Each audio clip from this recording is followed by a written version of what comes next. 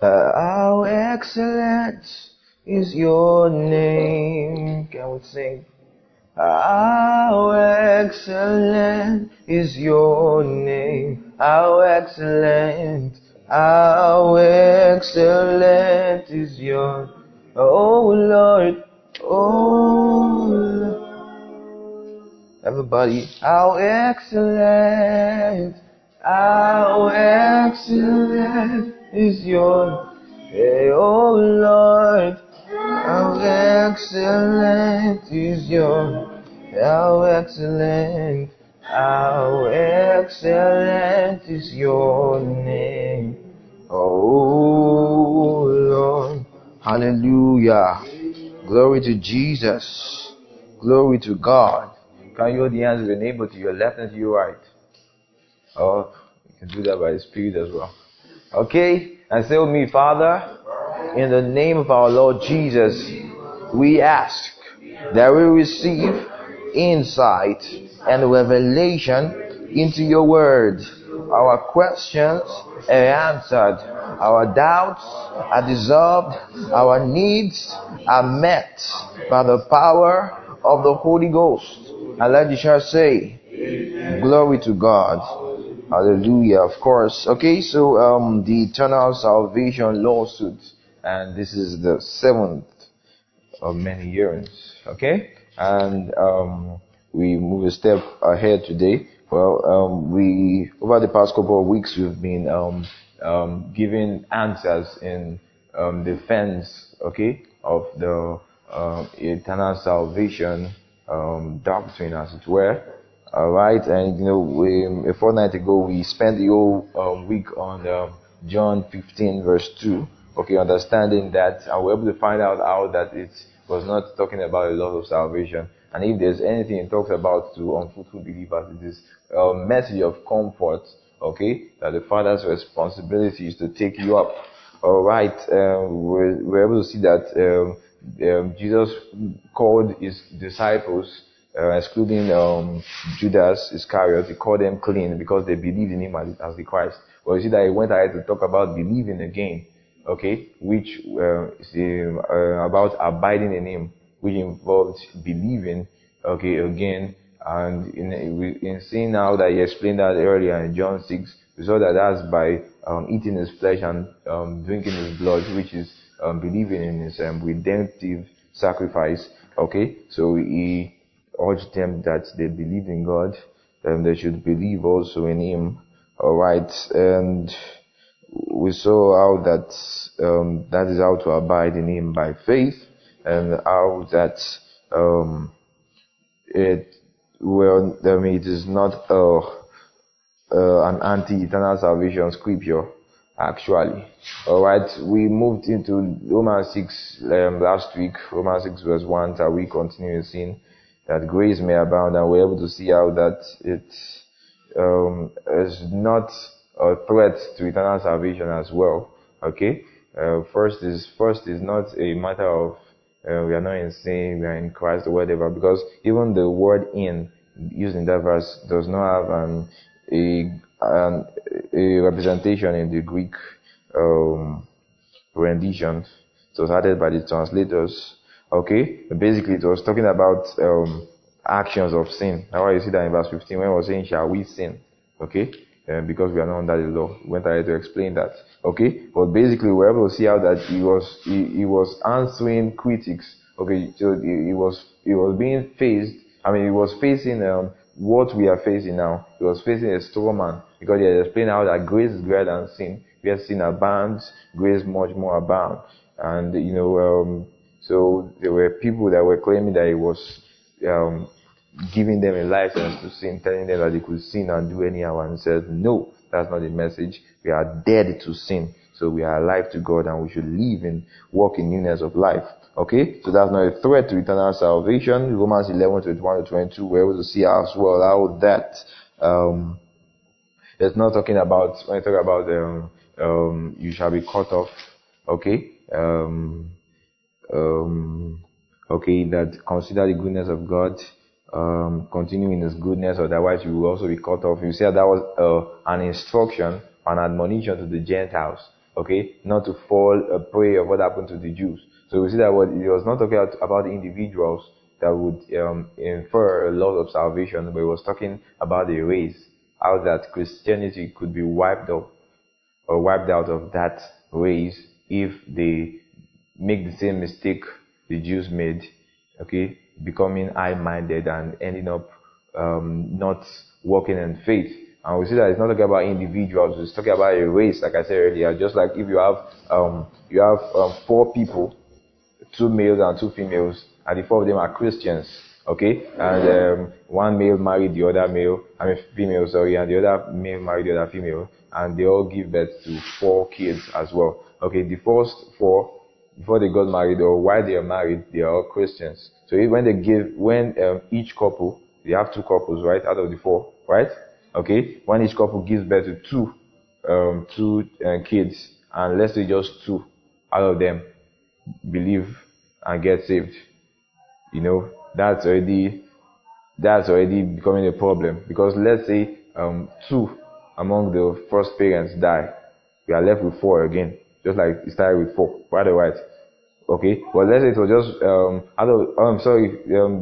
let's say they gave birth to 1 kid each, sorry, okay, and just one of them believes. Okay, so now when the first 2 parents have died, we are left with 4 again. But now there's no more 4 believers, but 3 Christians and 1 unsaved. Okay, because 2 parents and 1 child. Okay, and if that continues to happen, maybe the 2 give birth. The 2 children should get married and give birth to maybe a kid or 2 kids as well, and they did not believe, or just 1 believes, and that's where it continues to reduce until it gets wiped out. So it was talking about what would happen to a race, okay, a group of people, not about individuals that could infer a loss of salvation. I guess that's clear, right? Huh? Are you sure? Alright, so let's move forward. 1 Corinthians 3, and please let's be very fast today, because I want us to be able to deal with 3 today. God help me, God help us with divine speed. Alright, so can we hold our Bibles in our chest and our other hand up? Are we together? Hallelujah. And say with me, I believe in the Bible. I believe that the Bible does not contradict itself. I believe that the Bible is consistent, just as God is. I therefore solemnly pledge that I will not conclude on my thoughts and personal opinions, but I stand with whichever argument triumphs in the light of well explained and well corroborated Bible texts. I choose to let the Bible speak for itself. So help me God. Amen. 1 Corinthians chapter 3 and verse 17. Now please, let's be very fast. I don't want to leave anyone behind, okay? Like I have a long note. I think we should be able to cover up if we are fast, okay? 1 Corinthians 3:17 says, are we there? Let's see that together. 1 Corinthians 3:17, I guess it's quite familiar. It says what? If anyone defiles the temple of God, God will destroy him. I think I used the word, him shall God destroy, right? Okay? And it says, for the temple of God is holy, which temple you are. How many of us have come across this verse before or heard it before? Aha. Yes. And I'm very sure, or quite very sure, that we all have an idea of what it means. Okay? If you defile, your body is the temple of God. If you defile the temple of God, God will destroy you. Am I wrong? Okay. So, and things about that. Okay, so before doing that, okay, you see, we have confirmed now that number 1 is already quite obvious that Paul is an eternal salvation apologist. Right? Paul explained how that, and one thing, there's always consistency in letters, okay? You cannot say this thing in one part of the letter and contradict it in another part of the letter. Alright. Now look at Romans. Let's see how he even rounds off the book of Romans in a moment. Okay? Romans chapter 16. See what he said in verse 19. Are we there? So before we begin to face Corinthians, see what it says in verse 19. Okay, it says what? For your obedience has become known to all. That's talking to the church in Rome. Therefore I am glad on your behalf, and I want you to be wise in what is good and simple concerning evil. Simple there means innocent. Okay, look at what it now says. And the God of peace will crush Satan under your feet shortly. Can you see that? Okay, and it says what? The grace of our Lord Jesus Christ be with you. Amen. You see the word be there in italics. Okay, it's not a prayer. It's actually a statement of facts.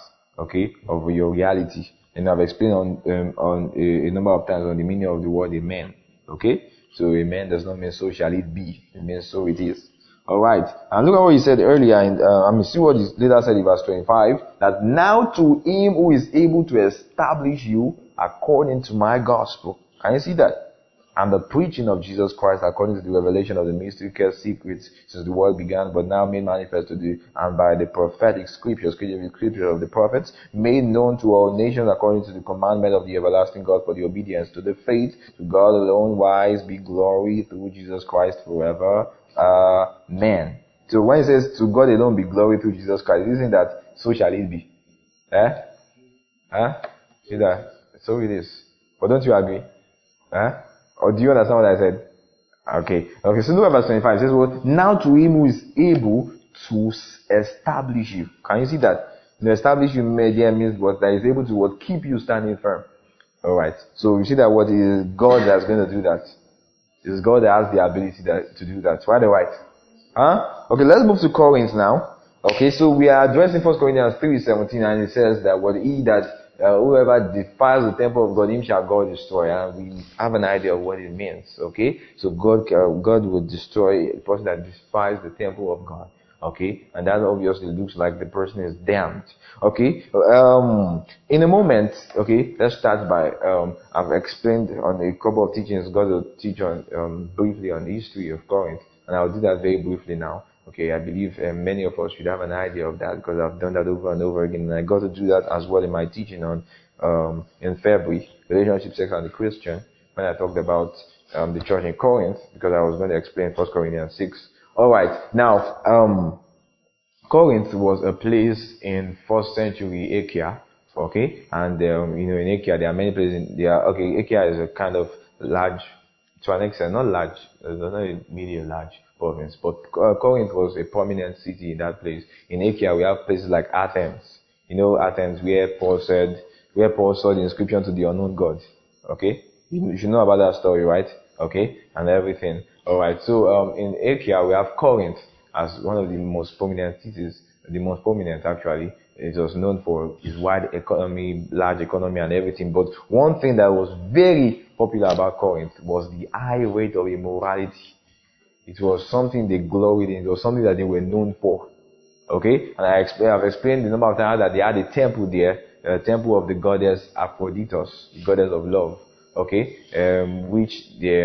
Where they would, offer to the idol, offer sacrifices and foods and everything, and as well there were over 1,000 temple prostitutes. Okay, there. That's why you see that in 1 Corinthians, you see a number of times that Paul makes mention of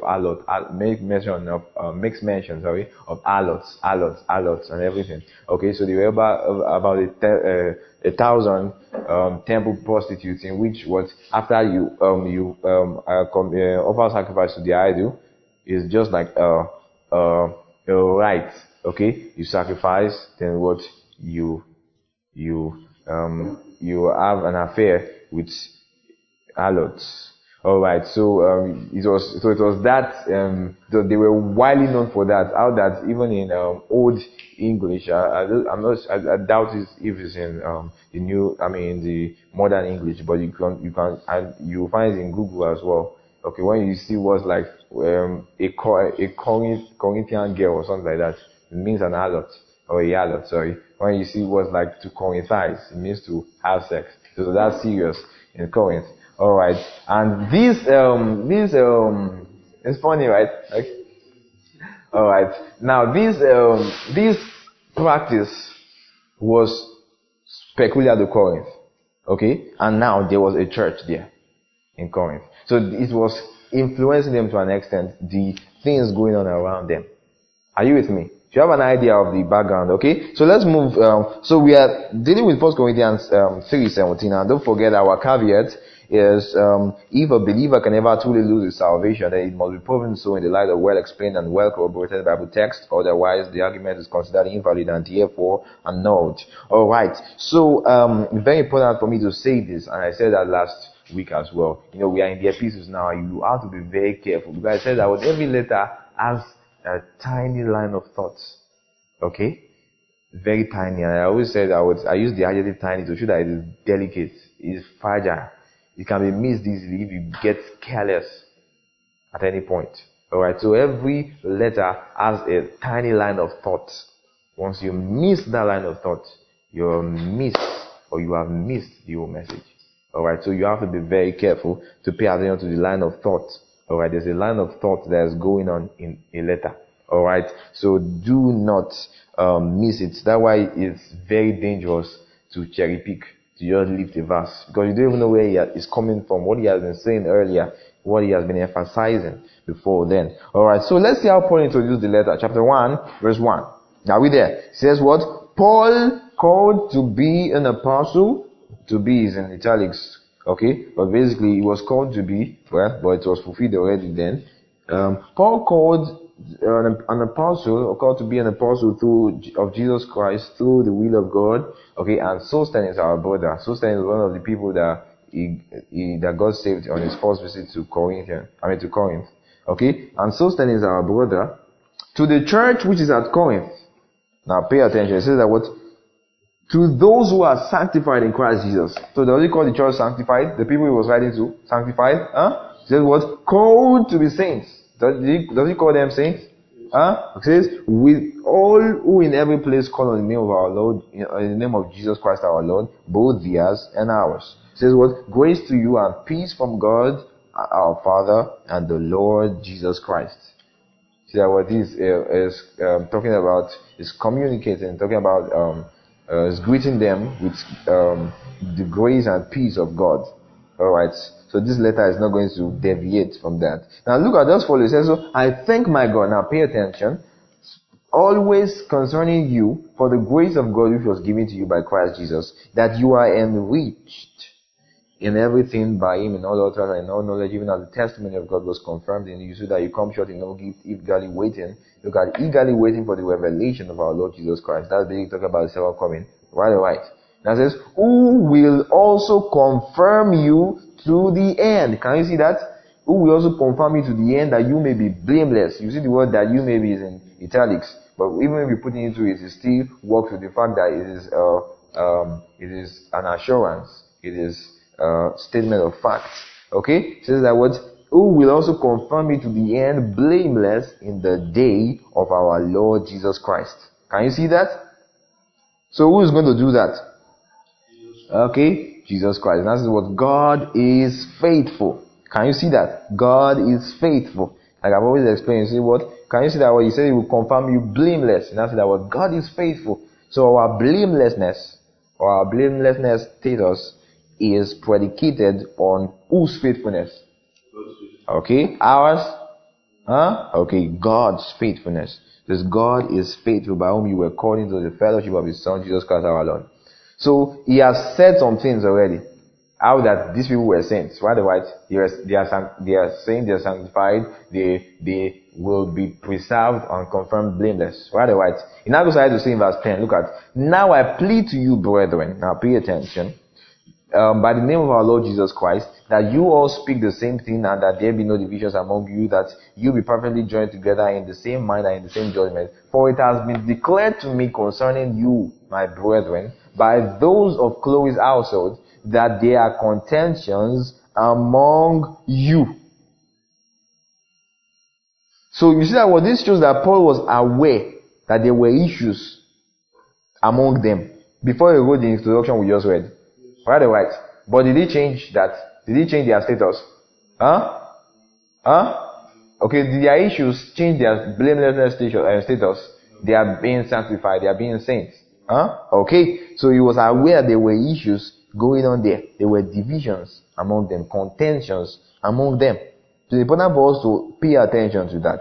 Okay? So, don't forget, it is what our blamelessness status is predicated not on our faithfulness. Do you remember that? But He is faithfulness. Okay? So the introduction, always note this because it's going to be helpful throughout. Okay? This series. The introduction is the way to navigate through a book. Alright? The introduction is the way to navigate through a book. So whatever He would say next would not contradict it, would it? When I start by saying you are a child of God, will I end up explaining, giving different formulas and equations to prove out that you are a bastard? You are laughing. Alright. So you see that what the introduction is the way to navigate through a book. So when I begin something by giving an introduction, I'm laying a foundation of what I'm going to say. Are you following me? Okay? So what I'm going to say next is not going to contradict that. Okay? So look at verse 29. Are we there? It says what? That no flesh should glory in His presence. Glory there, it means to boast in His presence. Why? It says, but of Him are you in Christ Jesus. Of God are you in Christ Jesus, who became for us. That means for us. So it was not something we did for ourselves. It was something that was done on our behalf for us. Who became for us wisdom from God. Look at what it says. And righteousness and sanctification and redemption. Can you see that? Righteousness and sanctification and redemption. You see that word? Who became for us. So can you see that word? It is 100% God's performance. Right or right? Look at verse 31. That is that word. That as it is written, He who glories, let him glory in the Lord. Can you see that? So you cannot boast about yourself. You have to boast in God. Because it was God that did everything. Okay? He for us, okay, has made Christ what? Our righteousness, sanctification, and redemption. That's the wisdom of God. Hallelujah. Glory to God. And that says what? And I, brethren, when I came to you, pay attention and don't miss the line of thought. When I came to you, did not come with excellence of speech or of wisdom, declaring unto you the testimony of God. So he's telling them, he's giving an emphasis on his doctrine. Okay? That what he did not come with excellence of speech. He didn't come to bamboozle them with carefully crafted words. Okay? Right or right? Okay? But what? I quite determined, verse 2, not to know anything among you except Jesus Christ and Him crucified. So he stuck with the basic message, the gospel. Right or right? Now says what? I was with you in weakness and fear and in much trembling. And my speech and my preaching were not with persuasive words of human wisdom, but in the demonstration of the Spirit and of power, that your faith should not stand in the wisdom of men, but in the power of God. So Paul is talking about his doctrine. Right or right? Right or right? Okay, so follow that. Move to verse 12. Of time, we just pick some important things and move to verse 13 immediately. Okay, verse 12. Are we there? It says what? Now we have received, pay attention, not the spirit of this world, but the Spirit which is from God, that we might know the things that have been freely given to us by God. So we have received the Spirit of God, right or right? Okay, now says what? These things we also speak. Look at, pay attention. We have received the Spirit of God. Now says, these things we also speak, talking about himself and other apostles, not in words which man's wisdom teaches. See that he's emphasizing his doctrine over and over again. That is not about man's wisdom. Okay? But it's always about the true message that saves. Right or right? Okay? This is how, which things we also speak. Not in words which man's wisdom teaches, but which the Holy Spirit teaches. That is what? Comparing spiritual things with spiritual. I've explained that a number of times. That what it means that what? Communicating spiritual things with what? With spiritual people. Are you following me? Are you following me? Okay? So communicating spiritual things with spiritual people. So that means he confirmed that these people were spiritual. Spiritual on what premise? Verse 12. On what premise? Why were they spiritual? Okay? Because what? They have received the Spirit of God. Hallelujah. Okay? Now, it now says what? Follow. Alright, so he calls them what? Spiritual. Okay? Now you see the next statement in verse 14, it says, but the natural man does not receive these things. So it's talking about what? Other people. Can you see? Outsiders, as it were. Look at verse 3, chapter 3, sorry. See the what? And I, brethren, but look at the problem. He has confirmed that they are spiritual, right or right? Okay, like that says, and I, brethren, could not speak to you as to spiritual, but as to carnal.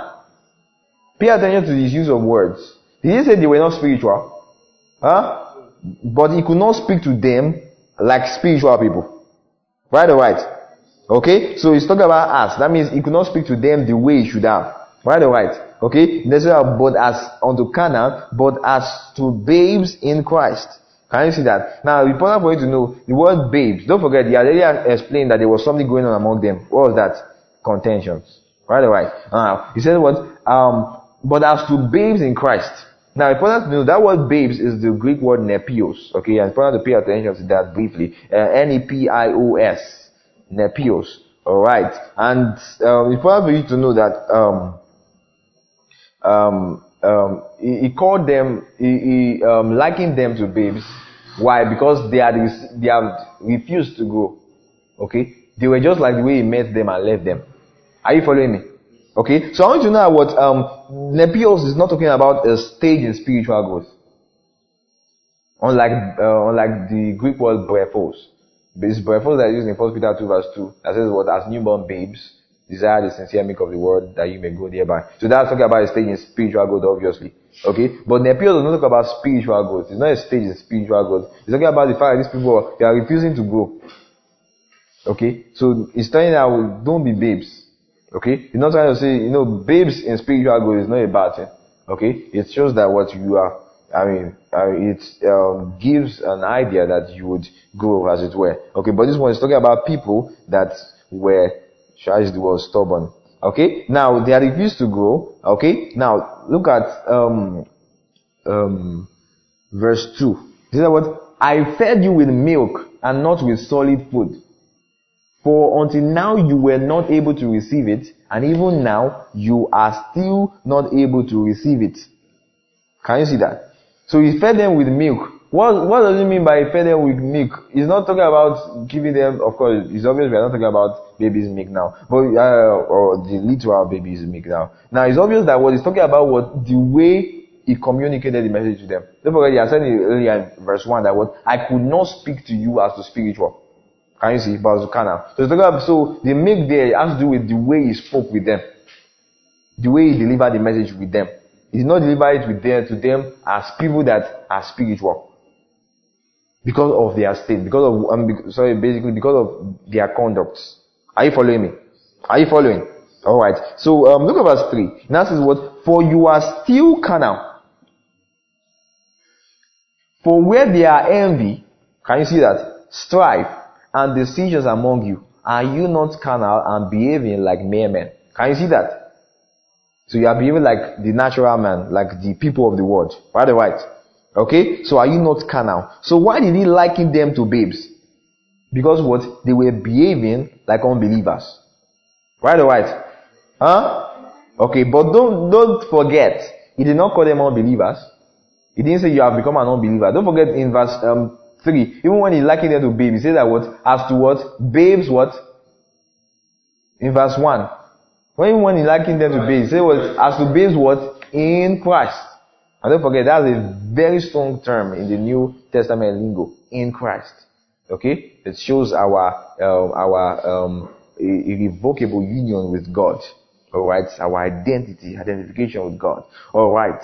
The eternal one. Hallelujah. Okay? So what is, he now says what? So he explained how that what they were strife and divisions and envy among them. He now says what? For when one says, verse 4, I am of Paul, and another, I am of Apollos, are you not carnal? So you see that what Paul is talking about the way they received ministers of God. There was Paul, there was Apollos.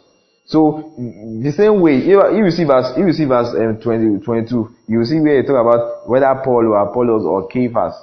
That's Cephas is Peter. Okay? Okay. Now, so it was talking about the way they received ministers. Are you following me? That was what he said in that same verse 1.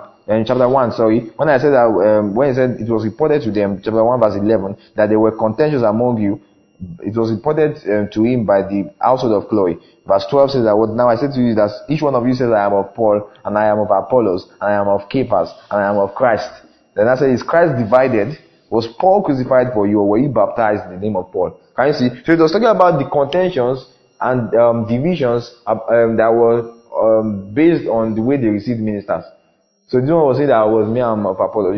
Paul was the first person to get to Corinth. Yeah, but he had to leave there in a hurry because of some things that happened. Alright, that was when Sosthenes got saved, Gaius and everything. Then there was a fight and everything, and everything. They had to beat Sosthenes before the proconsul, and he did not care about it because he said he was not concerned with Jewish laws, because it was the Jews that had issues with the message. So as soon as they had left and everywhere, the believers had to let Paul leave in a hurry. Okay, so Paul did not stay long in Corinth. So after that was when Apollos started to was heard that there was a mighty man in Scripture, Acts 18. Okay, everything I'm talking about is Acts 18. So he was someone that was very vast in the Scriptures, and fervent in the Spirit. But he knew only the baptism of John. Okay, but there was Aquila and Priscilla who were under Paul's tutelage. They met him when they heard his message. They called him to themselves, and they expounded to him the word of God more perfectly. Then he began to teach everywhere because he was a very, very sound person, very vast on scripture and everything. So he moved to Corinth. In Corinth he was teaching, and he mightily convinced the Jews that Jesus was the Christ. Then from there he moved to Ephesus, where Paul was. So after that, Paul now moved back to Corinth.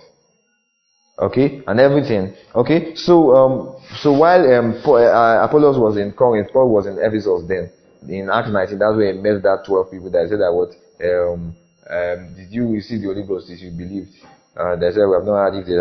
I've explained all that in my series on the New Testament, the New Covenant series. Okay, alright, so let's come back.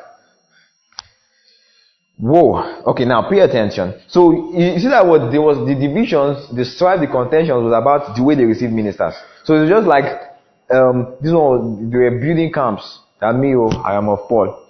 This one is me, I am of Apollos. You can be of Paul. I don't care. You know, say me, I am of Cephas. So just like this one say, me, I'm not of all of you. Me, I'm of Christ. So it's just like in under one roof, 4 different sects of people come together under one roof. Are you following me? And it could be leading to some divisions like, this is the way Apollos say we should be doing this particular thing. No, it is Paul that will first came. It is this way he say, it was causing strife. Are you following me? Okay? So it was talking about the way they receive ministers. Right or right? So you have an idea of the context, right? Now pay attention to verse 5. It says, who then is Paul? And who is Apollos? Please, I don't want you to miss the line of thought, so please follow with your Bible diligently. Who then is Paul and who is Apollos? But ministers through whom you believed. Can you see that? As the Lord gave to each one. So they were what? Ministers. Right or right? Right or right? But so that was as the Lord gave to each one. So that means what the person that gave them the ministry is the Lord. Who should be the focus? Right or right? Okay, that says what? I planted as a minister. Right or right? Apollos watered as a minister, right? But God gave the increase. That says, so neither he who plants is anything, nor he who waters, but God who gives the increase. And it's important for you to follow. Okay? It now says what? Now he who plants and he who waters are one. So who are the people who is planting and who is watering? Is it every Christian or ministers? Are you sure you are following? Okay. Now, he who plants and he who waters are one. Look at, and each one will receive his own reward according to his labor. Every Christian or ministers? Ministers. Right or right? Okay. Now follow. It now says what? For we are God's fellow workers. You are God's field. You are God's building. Can you see? So who are the God's fellow workers? Ministers. And that's what the church, the other members of the church, they are what? God's field. God's building. I think there's a husbandry in KJV. Okay, husbandry and God's building. That says, according to the grace of God which was given to me. That's talking about Paul, right? As a minister. As a wise master builder, I have laid the foundation.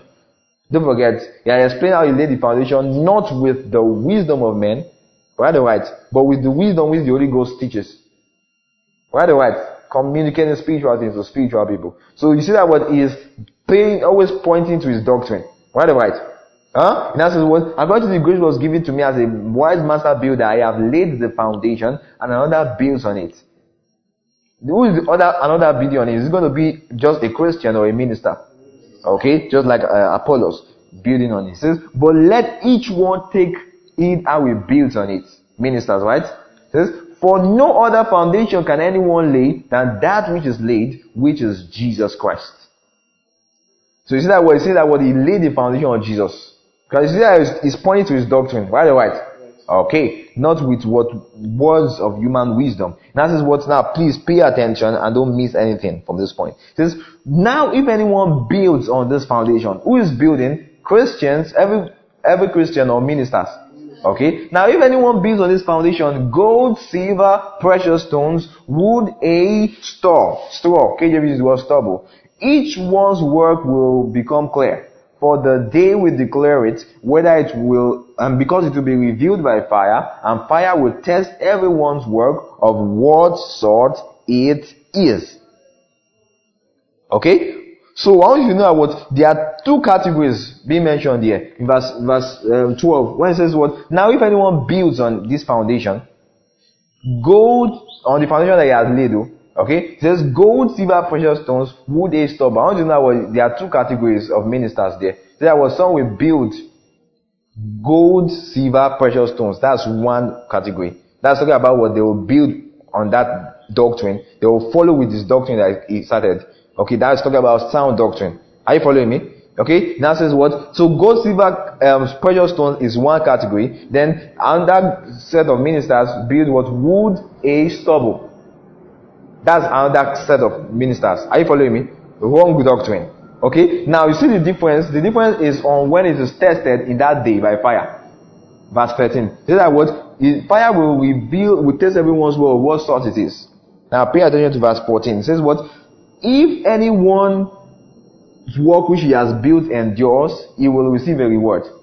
If anyone's work is burnt, you know, gold, silver, and precious stones, compared to wood, hay, stubble. Can you see that? You know, one of the illustrations I like to give most is Malachi. See Malachi in a moment. Just bookmark this and let's see Malachi very briefly. Malachi chapter 3.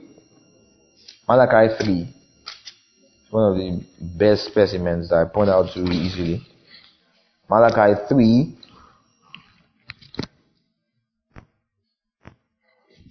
Are we there? Verse 1. Malachi 3:1. Sorry, verse 2. Now it says what? But he, are we there? It says, but he who can endure the day of his coming? For he will come like, who can stand when he appears? For he is like a refiner's fire. He's talking about fire. Okay. And launderer's soap. He will sit as a refiner and purifier of silver. Can you see that? He will purify the sons of Levi and purge them as gold and silver, that they may offer to the Lord an offering in righteousness. So when gold and silver pass through fire, they will be purified, right? They will be purified, so they will remain. Okay? But look at chapter 4, verse 1. Are we there? It says what? For behold, the day is coming, burning like an oven. Talk about burning, so it's in reference to fire, right or right? Okay? It says, and all the proud, yes, all the wicked will be stubble. Can you see that? You see that? Okay? That means what? There will be what? Look at the remaining. It says, and that day which is coming shall what? Burn them up. Can you see that? So move back to 1 Corinthians 3 in a moment. So I said what there are two categories of ministers. We have the ones that build gold, silver, precious stones, figurative or metaphorical of what? Sound doctrine. Because when they pass through fire, they will remain. Okay? But we also have what? Wood, hay, stubble, figurative of wrong doctrine. When these things pass through fire, what happens? They will burn. Right? If you put wood in fire, it will burn. Or it will get burnt. Alright. So, pay attention to verse 14 again. It says what? If anyone anyone's work which he has built on it endures, he will receive a reward. Every Christian or ministers? Ministers. That's beautiful. Now says, if anyone's work, so if it endures, that means what? He built with good foundation, good doctrine, right or right? Sound doctrine, gold, silver, precious stones. Okay, now says, verse 15, if anyone's work is burnt, that means what? It is wood, hay, stubble, right? Wrong doctrine. It says what? He will suffer loss. Look at, but he himself will be saved, yet so as through fire.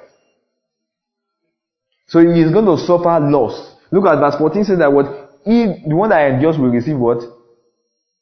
A reward. But what he says that what he that his work is burnt will suffer loss. Loss of what? Loss of salvation. Though, what did he say at the end? But he himself will what? Will be saved. So what he's talking about a loss of reward. Can you see?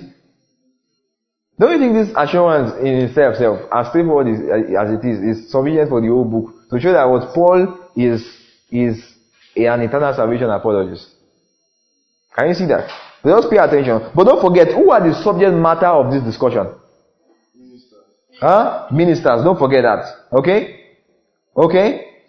Now, so we know that ministers are the subject matter of this discussion. They were built on that foundation. Okay, some will endure on that day, some will perish, some will be burnt up. Now look at verse 16.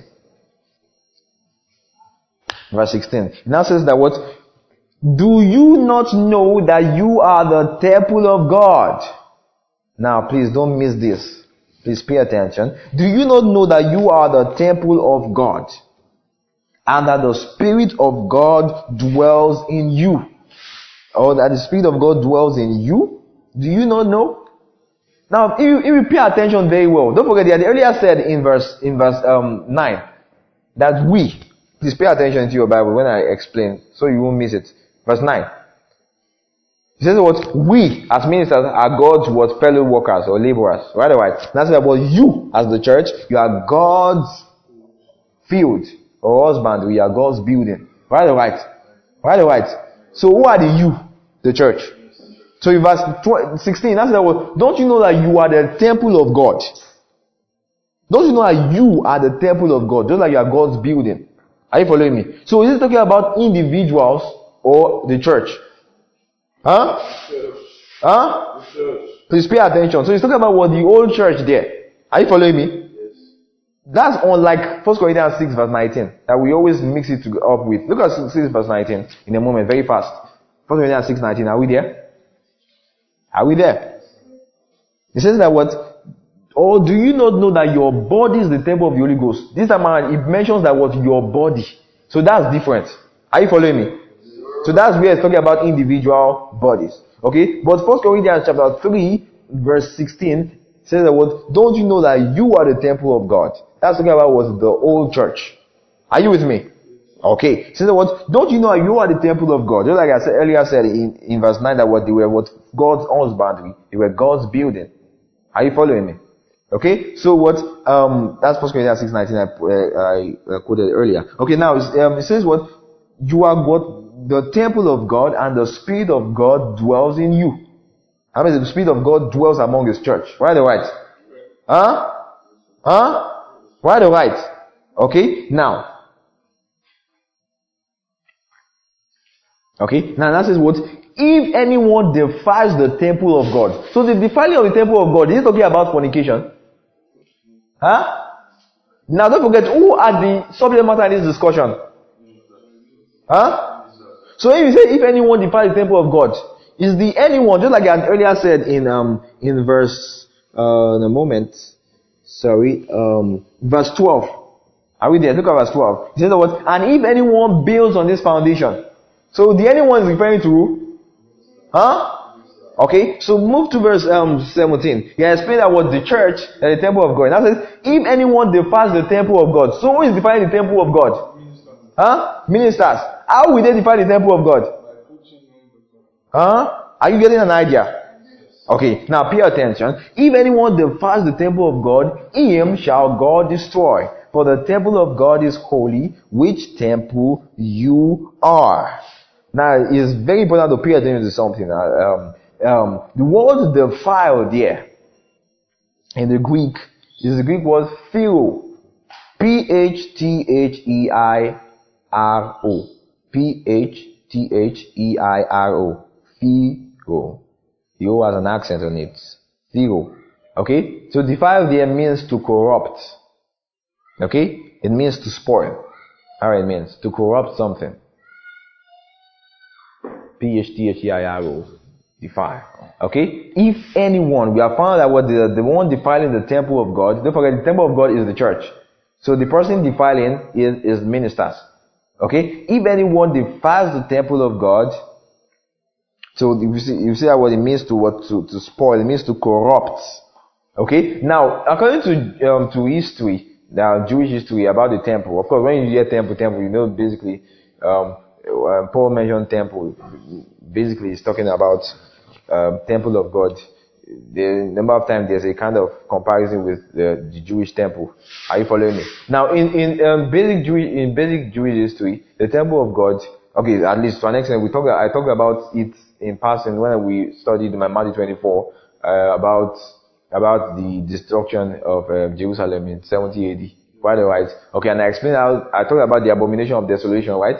That because these people, they will come with their own idol, so it has what desecrated or defiled the temple. Are you following me? Okay, so in basic Jewish tradition, the temple of God has been set and designed according to the pattern that Moses saw. And then that's basically the tabernacle, and later built by Solomon and everything. Okay, then after it was destroyed by the Babylonians, later built again by Ezra, Nehemiah, and the rest of them. Okay, and so they had a temple, but there was a way it was patterned. Are you following me? So the temple is regarded as defiled when you put something, you put a strange thing, you bring a strange thing into the temple.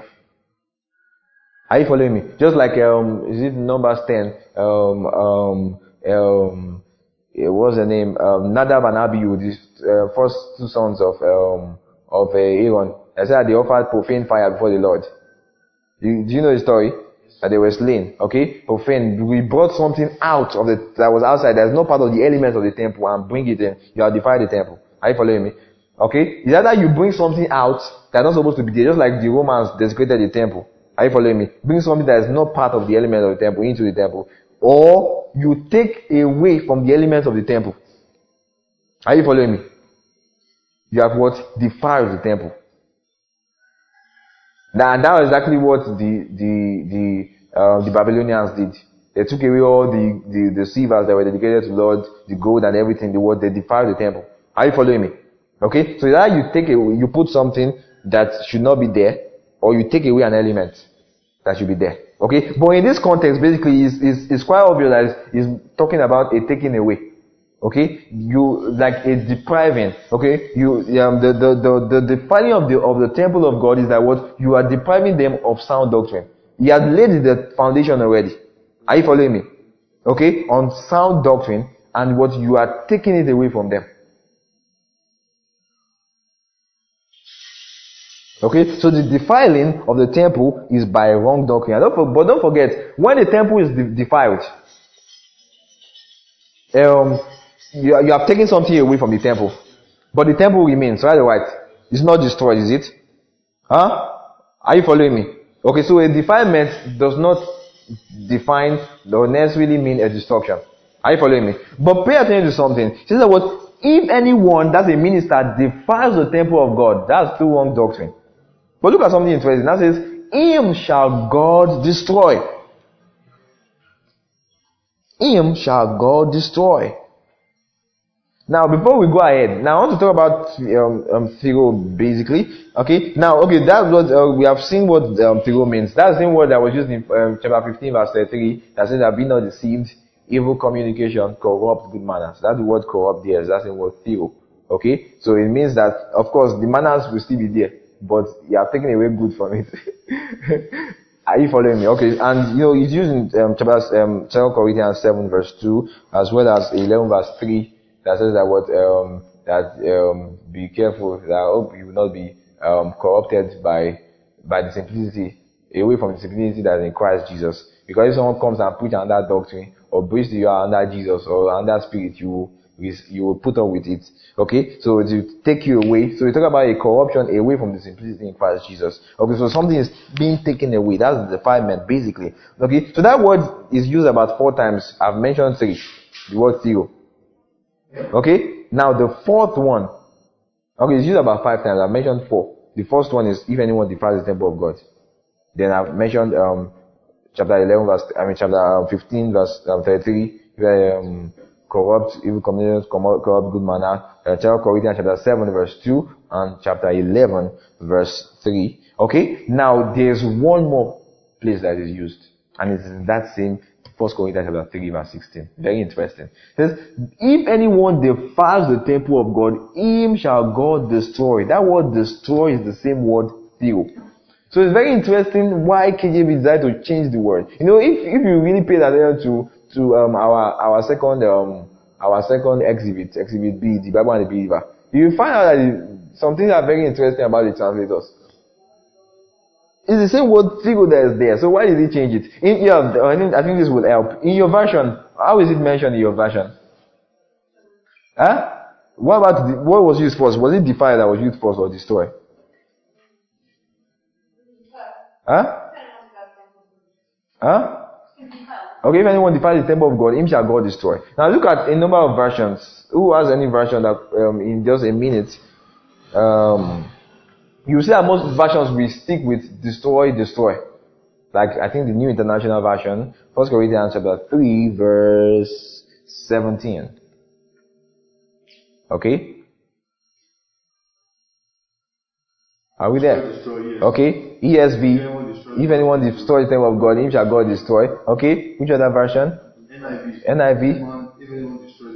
God destroy. Okay, we can just stick with that. Okay, so we can see what they are consistent with their use of words because it's the same word theo. But it's interesting. It's interesting why KJV decides to use different words. Use defile earlier and use the word destroy, because destroy actually seems to carry more weight, doesn't it, on normal English balance? But it is the same word, original word theo. Okay, so it says that if any minister defiles the temple of God, that minister will be defiled by God.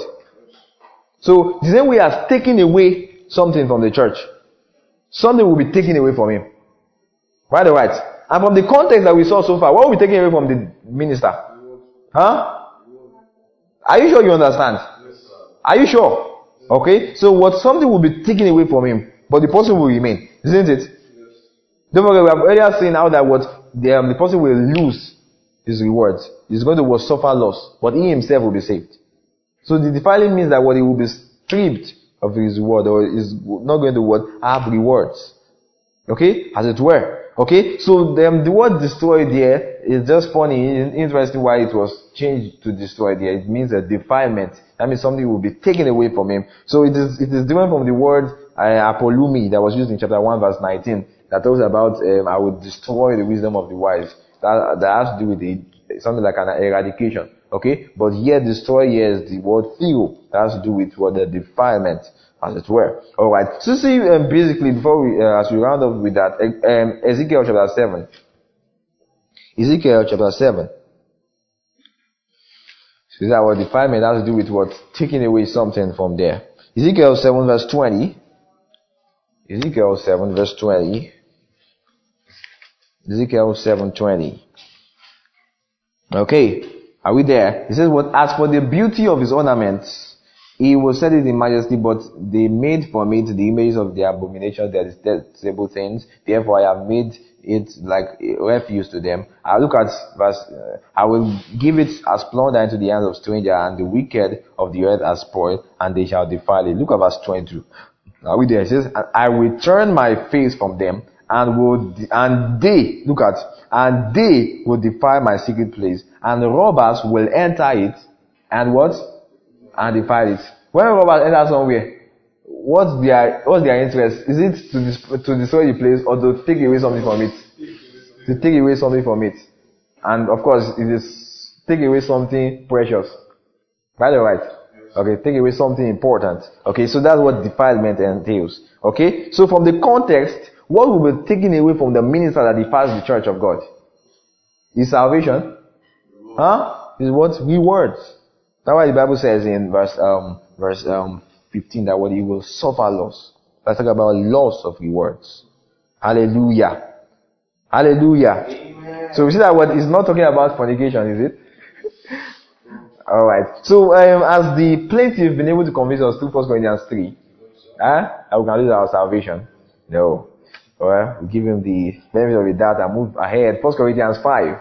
So please pay attention to the context so you don't miss it, because it gets more delicate and interesting as well. 1 Corinthians 5 verse 5. See something he has said. He says in verse 5. Now he earlier said something in verse 1 that what there is fornication among them. Why the right? Sexual immorality. Don't know what he now said in verse 5. As regard the person that was guilty of that would deliver such a one to Satan for the destruction of the flesh, that his spirit may be saved in the day of our Lord Jesus. Someone lost. Okay? So it says, delivered such a one to Satan for the destruction of the flesh. That is something interesting. Now it says something as well, that his spirit may be saved in the day of the Lord. So what does this mean? Okay? That he had lost his salvation, so we need to negotiate with Satan. Okay? To teach him a lesson, and then hand him over back to be saved. Is that what it means? So Satan is going to partner with God to make sure that the person gets saved in the long run. What is it? Okay. So is that what it means? So we will follow through. See verse 1. Okay? It says what? It is actually reported that there is sexual immorality among you. Look at, now please pay attention because it's very funny and critical. It says, and such sexual immorality or fornication, KJV, look at, as is not even named among the Gentiles. Look at, that a man has his father's wife. I think KJV is what should have his father's wife. Okay? So it's talking about a sexual relations, of course, not with his mother, of course, talking about his stepmother. Okay? But it's funny. Yeah, because this practice was something that even the Gentiles, now Gentiles basically means the heathen, okay, and in this context it's talking about pagans, okay, the unsaved Gentiles, okay. You see that what this practice that even the Gentiles, the heathen, do not practice or tolerate. Is that bad that there's now a Christian involved in that? And a man will have sexual relations with his father's wife. Are you following? Now look at verse 2. It says, and you are puffed up, and have not rather mourned, that he who has done this deed might be taken away from among you. Now pay attention to verse 2. It says, and you are puffed up. Puffed up means that you are proud. You know, they were proud that they were able to put up with him. That they were able to tolerate him. You know, like, something like, we, as the church of God, I'm just trying to paint a scenario, like maybe we as the church of God, he can do that and we can still tolerate him. See how we are walking in love. This is love personified. We are love personified. That's why you see that Paul had to address a number of things, and in chapter 13, when he was talking about love extensively, in chapter 13 verse 6, he said that what love does not rejoice in iniquity. Okay, but rejoices in the truth. Okay? So there's something going on. So these people were puffed up, they were proud of themselves that they were able to tolerate him. Okay? Now look at what it says in verse 2. You are puffed up and have not rather mourned. Now that mourn there in the Greek is beyond just being sorry. But it's talking about being in grief. Are you following me? So show that it is actually that serious, if you don't know.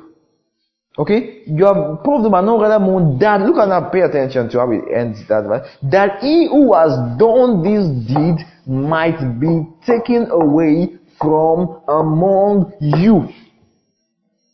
So what did Paul expect them to have done? In response to what the man did. What did Paul expect them to have done? Verse 2. Just pay attention to what you say. Okay. Verse 2, that it should be taken away, I get you, okay? That it should be taken away from among them. That's what Paul expected them to have done. Right or right? Right or right? Okay, so pay attention. Okay? So that what Paul expected them to do. So it means that if Paul was there at that time, Paul would have spearheaded that. Right or right? That it should be taken away from among them. Okay? So it means that whatever Paul would want them to do in this letter, as he's addressing it now, whatever Paul want them to do about this issue will be connected to this verse 2. Don't you think so? That this point should be taken away from among them. Are you following me? Okay, so let's follow from there. Look at verse 3. Now, you see that what? For indeed, as absent in the body, but present in the spirit, in spirit, I've already judged. Look at it, says, as though I were present. Can you see? So it shows that when he was there presently, he would have done that already. Are you following me? But you know what? Now I am judging as absent in the body, but present in the spirit. I've already judged that what? As though I were present. He who has done this deed. Look at, in the name of our Lord Jesus Christ. When you are gathered together, along with my spirit. My spirit there basically is an extension of his apostolic authority. Are you following me? That is saying that what? You have my backing to do this. Are you following me? It says, together with my spirit. Okay, now, with the power of our Lord Jesus Christ. See, in that verse, you are used to think, you talk about in the name of our Lord, when he started, and you're saying what? With the power of our Lord Jesus. So he's saying that what? Jesus is involved. So you should consider this thing spiritual and sacred. Are you following me? What you are supposed to do to this person. Are you following me? Okay? Now that says what? What's the judgment? That what? Deliver such a one to Satan for the destruction of the flesh, that his spirit may be saved in the day of the Lord Jesus. Okay? So is it talking about, so deliver to Satan to the destruction of the flesh? I think it's quite popular among a number of people. Now, I'm quite familiar with this. So is it talking about sickness? That when it's someone that has done so much for God, and he's now falling into sin, and it's like, hey, someone that has done so much for God, like, is with God just allow lose him like that? No. The best thing is to make him to just fall sick and even not be able to sin again. Let him just be bedridden.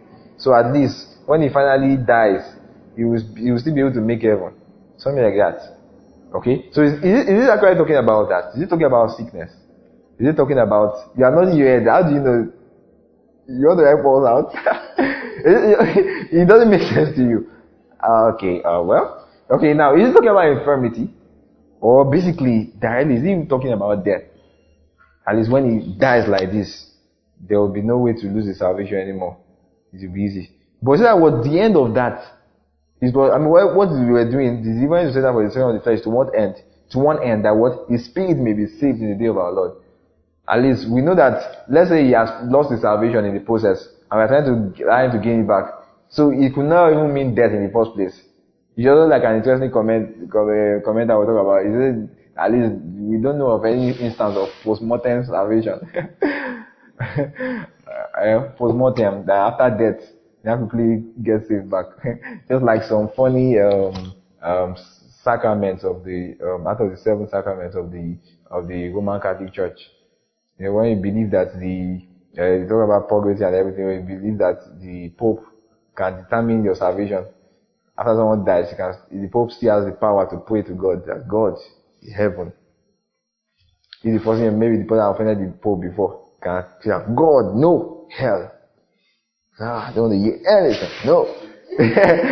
Hell. Thank God his name starts with letter hell before. So, hell. I'm just saying. Alright, so let's just follow. So is it, it's to one end. Okay? Now, please pay attention. Alright. Now, note that Paul didn't say, and look at verse 5 again. Note that Paul didn't say for the destruction, read your Bible, verse 5. Note that Paul didn't say for the destruction of his flesh. Did Paul say that? The destruction of what? The flesh. Okay? Basically talking about the children of flesh. Now, flesh basically is used in is the word sarx in the Greek, two contexts. In number of time, it could refer to the body, the mortal body. So if that's what it's talking about, it could suggest that it's talking about sickness or infirmity. Okay? And there's another use as well. Now, but here, it does not appear to talk about the mortal body, because it didn't even say it's flesh. If it's talking about for the destruction of the flesh of the whole church. Okay? Maybe that's why I didn't specify. But it doesn't make sense with the context. Okay? It's talking about a judgment for that person. Okay? So the divine to say that for the destruction of the flesh, not his flesh. Now the second use of that is just like was used in Galatians 5. In a moment, let's see that. Galatians 5:24. In a moment, very fast. Galatians 5:24. Galatians 5:24. Are we there? You're slowing me down. Hey, Galatians 5:24. Are we there? It says what? And those who are Christ have crucified what? Can you see that? With his what? Passions and desires. I think it is what? Lust and affections. Huh? Okay? Talk about passions and desires. Talk about crucify the flesh. So move back to 1 Corinthians 5. That's the context in this verse. So when it says for the destruction of the flesh, what are you talking about? What? For the destruction of what? It's talking about what? That sinful behavior. Are you following me? Are you following me? That's the carnal lust. Alright. Now just follow. Now it says what? Deliver unto Satan. Now I want you to know that it's very important to pay attention to this. Okay? Now, deliver unto Satan actually is not literal, but metaphorical. Okay? If you pay attention very well, you will notice that Paul used a number of metaphoric terms at once. Just follow, you will see a number of metaphoric terms that are not literal. Okay, I will take a pause for you, but you are really okay. Now look at verse. He said what? Deliver to Satan. Okay, now look at verse 6. You see that we use a number of metaphorical terms. It says your glorying is not good. That means what you are boasting about is not good. What you are proud of is not good. It says, do you not know that a little leaven levels the whole lump? Okay, I explained this very well a number of times before. Talking about leaven, like yeast now. Okay? You add, well, at least thank God, few people know about baking here. You add yeast. Do you add the same quantity of flour, the same quantity of yeast? No. Just a little. Not a pinch of something. It could be a very small spoon. Maybe a small teaspoon. Depending on what you are baking though. Okay, now, but it is little. But it's going to affect the whole lump. Are you following me? And if for those that have listened to you, I recommend that as well. My teaching in 2017, I think I recommended that a fortnight ago, or maybe last week, a fortnight ago, on the communion of the body and blood, 2017, 4-track teaching, where you got to understand the whole practice of the Holy Communion and everything, the history from Old Testament to the New Testament. And everything. Okay, one thing I got to explain about leaven. Okay, having to do with the Passover and everything. Okay, now, okay, don't you know that a little leaven leavens the whole lump? Now, of course, you have an idea of what that means, right? Just a little one. Now, leavening in basic Jewish history has to do with corruption or spoiling. Okay, because what yeast will alter the natural appearance of the dough. Right or right? There's a natural appearance that it has, but what yeast is going to alter it. Are you following me? So basically, yeast or leavening is figurative of corruption. To corrupt its natural state. Are you following me? Okay? So what? Don't you know that a little leaven leavens the whole lump? Look at verse 7. Are we there? See what? Therefore, purge out that old leaven. Now, in this context, is it talking about literally about leaven? Okay, but talking about what is going on there. So is that literal or metaphorical? Metaphorical. So what? Purge out the old leaven. Now, that purge out the old leaven, is that similar with what he said in verse 2? That it should be taken away from among them. Isn't it the same thing he's talking about? Are you following me? Okay, so purge out the old leaven that you may be a new lump, since you are truly unleavened. So it's obvious that he's talking about conduct here, not about the spiritual state of the believer. Because that was so that you would not be corrupted and become, so that you would be a new lump and not be unleavened in conduct. Because what truly, in your reality, you are what? Unleavened. Are you following me? By the sacrifice of Christ, you are unleavened. Look at the conclusion of that page. It says, for indeed Christ, our Passover, was sacrificed for us. Can you see that? So by the sacrifice of Christ, we are unleavened. Therefore, let us keep the feast. Think about the feast of the Passover.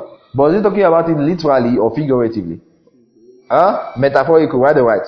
Okay, metaphorically. Now, let us keep the feast. So when it's talking about let us keep the feast, it's talking about what is metaphorical of how we should conduct ourselves as believers. Are you following me? Let us keep the feast, not with old leaven, nor the leaven of malice and wickedness, but with the unleavened bread, or of sincerity and truth. So talk about conduct here, right or right? Not with malice and wickedness, but with sincerity and truth. Alright. So, you see that it's clear that what he uses a trend of metaphorical discussion, of metaphorical terms. Are you following me? Okay, so it's important for you to understand. So, to deliver to Satan is not literal. Now you see, let Satan come. Now we want to do a deal. Okay, I'm going to give him to you, and when it's time, you would return him back so we get saved. Because if that were possible, maybe we will enforce that, as it were, so there will be more people saved. Okay, well, that's by the way though. So, it is not literal, but what figurative, it is metaphorical. So to deliver to Satan, in essence, means, from the context we have seen so far, it should be quite clear. Okay? It means to rise up in opposition to him, and what? Excommunicate him from their gathering. I guess it's clear from the context, right? That's talking about what? An excommunication. Okay? You have to rise in opposition to him and excommunicate him, rather than trying to draw him closer. Because they know that what he is going to corrupt others. A little leaven leavens the whole lump. You rise up in opposition to him and what? Excommunicate him from their gathering. That's what it means to deliver to Satan. So we could say that just like the way Satan is not allowed in their gathering, that is the same way they will not allow him. Are you following me? Okay. So that's what it means to deliver to Satan. So it's not literal. Okay. So notice that it is neither a prayer nor a curse, but an action that the church there was to take as a gathering. So it's not something that maybe you pray for trying to do. Look at what he said now in verse 3. That I have already judged. In verse 4, it says that what in the name of the Lord Jesus Christ, when you are gathered together along with my spirit, you are to deliver him to Satan. Are you following me? So it's obvious that it's a decision or an action that will be taken by the church as a gathering. Right or right? Okay? That everyone is to walk together to do. Okay? So he's talking about what? An excommunication, that you will take him away from you. Now let's see how true our explanation is. Follow with the context. See verse 9. Are we there? He says what? I wrote to you in my epistle not to keep company with sexually immoral people. Yet I certainly did not mean, now pay attention, do not keep company with sexually immoral people. Are you following me? Okay? Now you see that word, he's talking about not keeping company. Right? Now it says, yet I certainly did not mean with the sexually immoral people of this world, or with the covetous, or extortioners, or idolaters, talking about of the world. Since then, you would need to go out of the world. Right? Okay? Because you find them everywhere, even in your place of work, and everywhere. School and everywhere. It says, but now I have written to you not to keep company with anyone named a brother who is sexually immoral, or covetous, or an idolater, or a reviler, or a drunkard, or an extortioner, not even to eat with such a person. Can you see that? Not even to eat with such a person. Because in history, eating with someone signifies what? Friendship. Signifies that you are one with the person. Are you following me? So what? You should not keep company with such a person. Neither should you eat with such a person. Not even to eat with such a person. But it's very interesting that you see that it's clear that Paul deliberately creates or makes a distinction between Christians that are sinning and sinners in the world. Are you following me? When you explain how that works, you cannot even separate yourself from sinners in the world in the first place. Or else you have to go out of the world. That's the only way out. But it now says that but Christians that are sinning, that are doing those things, but you should not keep company with them. With such a person, not even to eat with them. Are you following me? Okay, now follow from there. In that says what? For what have I to do with those who are outside? Can you see? Talking about unbelievers. Can you see that? Do you not judge those who are inside? Can you see that? So it's that's one litmus test or acid test or one way to know whenever Paul is criticizing or talking about someone doing wrong in his letter. That's one way to know whether it's a believer he's talking about or an unbeliever. There is always a judgment, a correction. Can you see that? See that what? Do you not judge? I mean, what am I to do judging those that are outside? Do you not judge those who are inside? Can you see that? See that what? But those who are outside, God judges. Can you see? That says, and, or therefore, put away from yourself that evil, or that evil person. Are you following me? So what does deliver to Satan mean? To what? Put away from yourself. Are you following me? So he's talking about what? An excommunication that the church was going to do as a gathering, as one. Everyone will be abreast of this, and everyone is going to work together to achieve that. Are we together? Okay. So, is it consistent and clear that Paul is talking about excommunication? Okay. So, and it's important to know that this was a judgment that Paul consistently administered to church people. Okay, 2 Thessalonians in a moment, very briefly. 2 Thessalonians chapter 3. 2 Thessalonians 3 verse 13. 2 Thessalonians 3:13. Are we there? 2 Thessalonians 3:13. Are we there? Fast. Okay, I guess.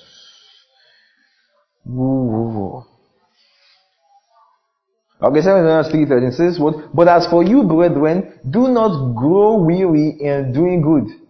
That's talking about conduct. That is what? And if anyone does not obey our word in this epistle, look at, note that person and what? Can you see that? Is that familiar? Okay, look at, and do not keep company with him, that he may be ashamed. That says, yet do not count him as an enemy, but what? Admonish him as a brother. So it's clear this person is a believer and is saved. Why the right? Why the right? But it's obvious that what they were going to do as not keeping company with him was to an end. Look at verse 14 again. Was to an end. That what? That there was an end in mind. That what? That he may what? He may be ashamed. Can you see? So it's obvious that he's talking to a believer because there's a judgment, there's a correction. That has an end in mind. That he will be ashamed. That's basically about repentance now. Okay? Now move back to 1 Corinthians 5. Okay? So I want you to know what this decision that they were making is not actually trying to be wicked. But number one is for the good of the church, of course, so that it will not infect the others, corrupt others. Right? Okay? But as well, it is of love. I mean, in Paul's on Paul's hand now. It is of love. Okay? It is of love. Now look at 2 Corinthians. 2 Corinthians chapter 10. So you know it's not talking about the destruction. Paul is not interested in the destruction of people. Please, no distraction, okay? Okay? So you see that Paul is not interested in it's not a Christianly thing in destroying people's lives or something. So you don't think that the destruction of the flesh has to do with destruction of people. Look at 2 Corinthians chapter 10 in a moment. Now the destruction of the flesh used in 1 Corinthians 5 is from the Greek word olethros. And basically is the word used for how the unbelievers will be destroyed and everything. So it is something that is terminal. Okay? But there's also a strong word that was used in 2 Corinthians 10 as well. Are we there? 2 Corinthians 10 verse 8. Are we there? 2 Corinthians 10:8. Are we there? Look at what it says. It says, for even if I should boast somewhat more about our authority, which the Lord gave us, look at, for edification and what? Can you see? Not for your destruction. I should not be ashamed. He used that as well again in chapter 13. Chapter 13 verse 10. 2 Corinthians 13:10. He said, "What? Therefore I write these things being absent, lest being present I should use sharpness according to the authority." See that is always in reference to his authority. And the authority which God has given me for edification and not for destruction. Can you see? So Paul did not have destruction in mind. Like that the person is going to be destroyed, maybe perish, or maybe he's going to die or something. No. The word used there is kataeresis. Okay? Kataeresis, that has to do with a complete demolition. That will lead to a complete ruin. Okay? And Paul is not interested in that. So you see that was Paul's authority, and the way he communicated it is with from the outset of love. Are you following me? Huh? Okay? So verse 5, basically, when it says what deliver him to that for the destruction of the flesh, that his spirit may be saved in the day of the Lord, it's saying that what put him away from among you. Right or right? Huh? For the destruction of that sinful behavior.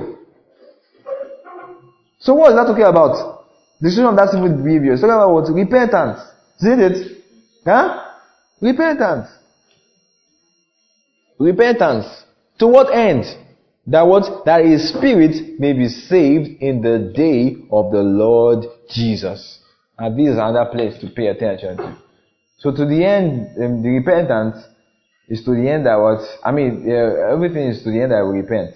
And the repentance is to the end that he will be saved in the day of our Lord Jesus Christ. So is this actually saying that he had lost his salvation and thus needed to regain it through what they were going to do and his subsequent repentance proleptically? Okay, now remember, that's why I always talk about a tiny line of thought. Okay, now remember that Paul had just earlier confirmed that a believer cannot lose his salvation. Right or right? Right or right? Okay, so saved. So is that what to the end that he may be saved in the day of our Lord Jesus Christ? So saved from what? Don't forget when we studied Matthew earlier, Matthew 10 and 24. We're able to understand that the word saved does not always have one context. You remember that? You remember that, right? That the salvation that has to do with salvation from sin, the salvation that has to do with salvation from the future destruction or wrath, and the salvation that has to do with salvation from physical death. Right or right? So there's salvation for many things, as long as it is a bad thing or danger. So it's important to always be attentive to the context. Okay? So thy spirit will save in the day of the Lord Jesus. So saved from what? And don't forget, he said that it will be saved when? Huh? Okay? It will be saved in the day of our Lord Jesus Christ. Day. I think it's Emera in the Greek. Day of our Lord Jesus Christ. So what would happen to Christians in the day of our Lord Jesus? Don't forget, look at chapter 3 verse 13. He had said something earlier about connected to that. Chapter 3 verse 13. Are we there? Are we there? You see that each one's work will become clear. For what will declare it? Chapter 3 verse 13. Each one's work will become clear. For what will declare it? Huh? The day. Right or right? The day of our Lord Jesus Christ. Can you see that? Okay? So what would happen to Christians in the day of our Lord Jesus Christ? Their works will be tried. 2 Corinthians 5 verse 10 says that for we must all appear before the judgment seat of Christ. 2 Corinthians 5:10, that we shall all appear, or we must all appear before the judgment seat of Christ, that each one may receive the things done in the body, according to what he has done, whether good or bad. Can you see? So in the day of our Lord Jesus Christ, what will happen? What is to be tried? Their works will be tried. We will appear before the judgment seat of Christ to give account, not of our salvation, but our service, our works. Our works. Look at verse 6 of that chapter 5. You see that there's some similarity with chapter 3 that we earlier examined. Verse 6 of chapter 5. Are we there? See that your glorying is not good. Are we there? Say your glorying is not good. Say, do you not know that a little leaven leavens the whole lump? So there's a leaven, which is just figurative of what one person is causing in his conduct. Are you following me? Just one person, or maybe a few people. But you see that what leavens the whole lump. That's talking about the whole. Are you following me? Are you with me?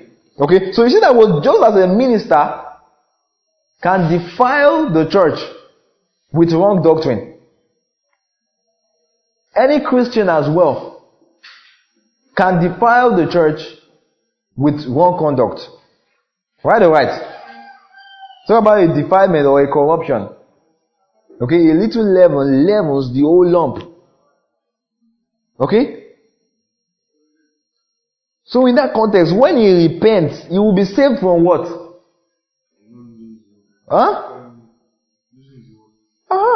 Okay? He will be saved from loss of all his works to fire. Because that will happen on the day of our Lord Jesus Christ. Works will be tried by fire. Okay? So he will be saved from loss. Okay? From loss of all his works to fire. Okay? It's just like stripping someone naked. No reward.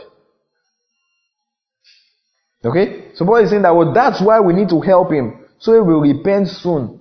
Or else, when the day comes and fire tries his work, there will be nothing left.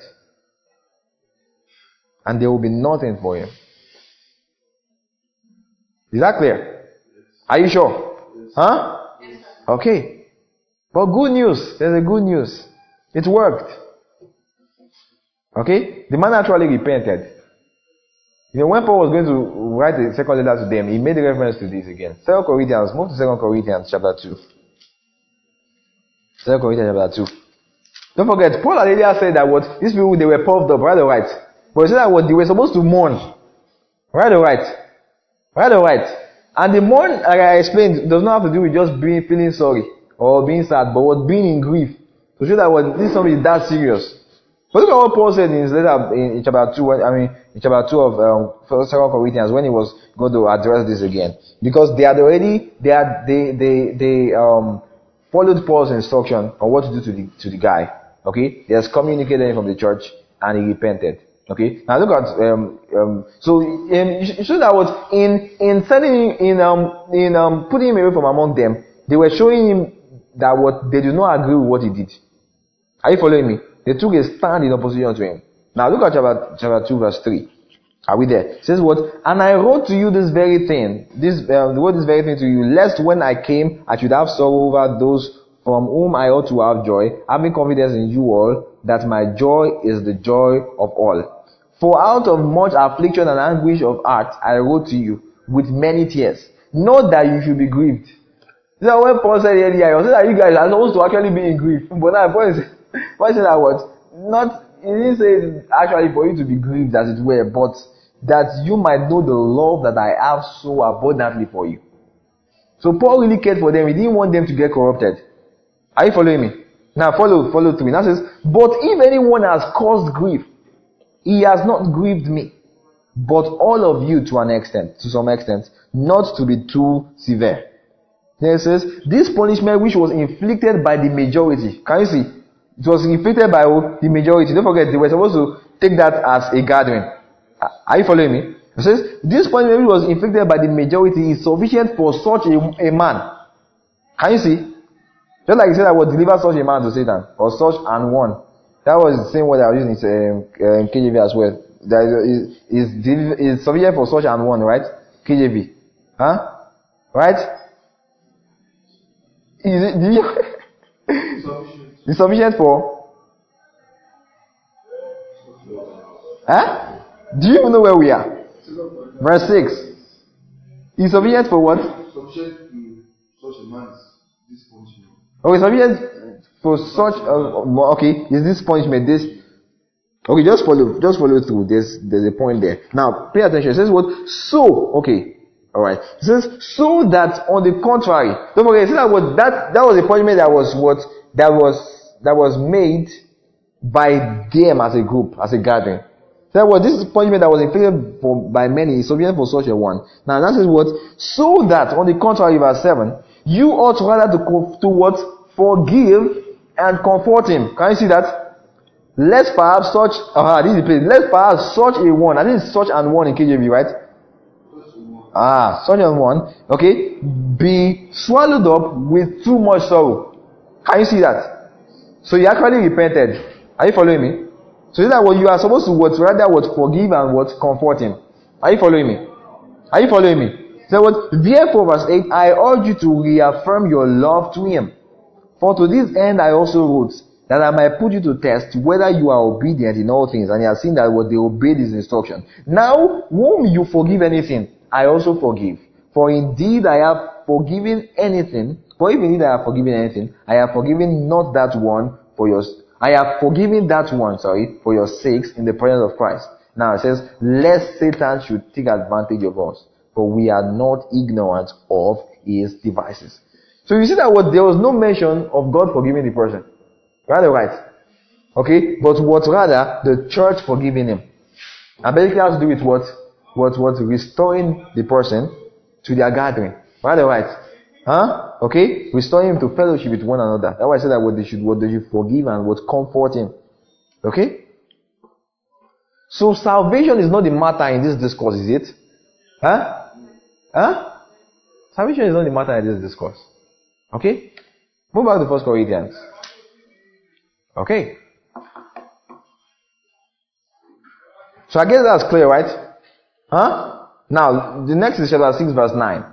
I'm going to just take them as one. Just move from 5 straight into chapter 6. Now it says what? Verse 9 says what? Do you not know that the unrighteous shall not inherit the kingdom of God? Do not be deceived, neither fornicators, nor idolaters, nor adulterers. Verse 9, chapter 6 verse 9.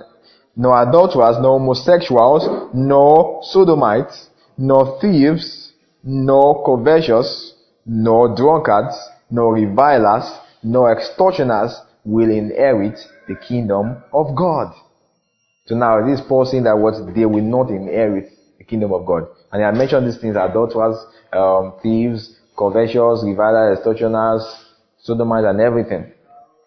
Okay? Now, don't forget how we started verse 9. Do you not know that what?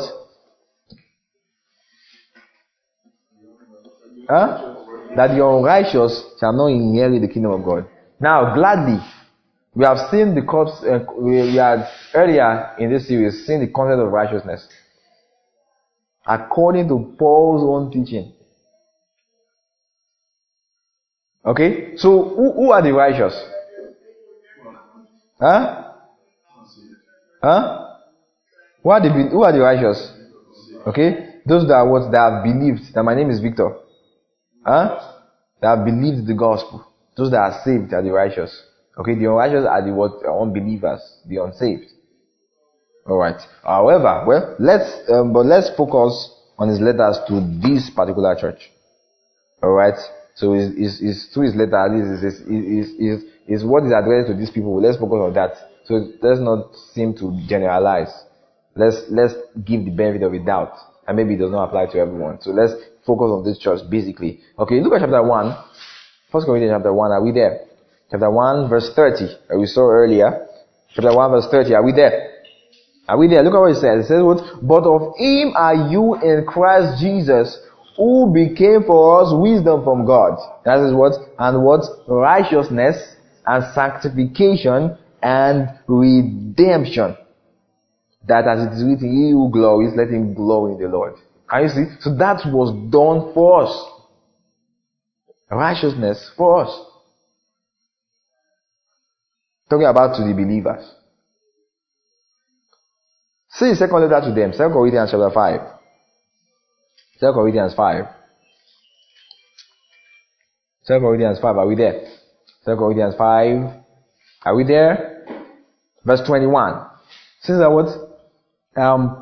For he made him, that's for God made Jesus, who knew no sin, to be sin for us, that we might become the righteousness of God in him.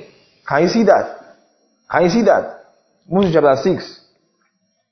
See chapter 6 verse 14. Are we there? It is very clear and concise. It says, do not be unequally yoked together with unbelievers. So this instruction is to believers. Right or right? Do not be believers should not be unequally yoked with unbelievers. It says what? For what fellowship has what? Can you see? For what fellowship has what? Righteousness with unrighteousness. So how does it define the believer? Huh? How does it define the unbeliever? Can you see that? That says I move communion as light with darkness. So who are the unrighteous? Huh? Unsaved. Like you said earlier in verse 14. Who? The unbelievers. Do not be unequally yoked with unbelievers. For what fellowship has righteousness with unrighteousness? So what are the unrighteous? Unbelievers. So move back to 1 Corinthians 6. Now the reason I'm saying this, okay, now remember, don't forget now we are dealing with, do not know that the unrighteous shall not inherit the kingdom of God. It says, be not deceived that neither the fornicators, nor idolaters, nor the thieves, covetous and everything will inherit the kingdom of God. Okay, so, however, remember, so I want to know what Paul is talking about. He's talking about a lot of salvation to people that are involved in this, to Christians that are involved in this.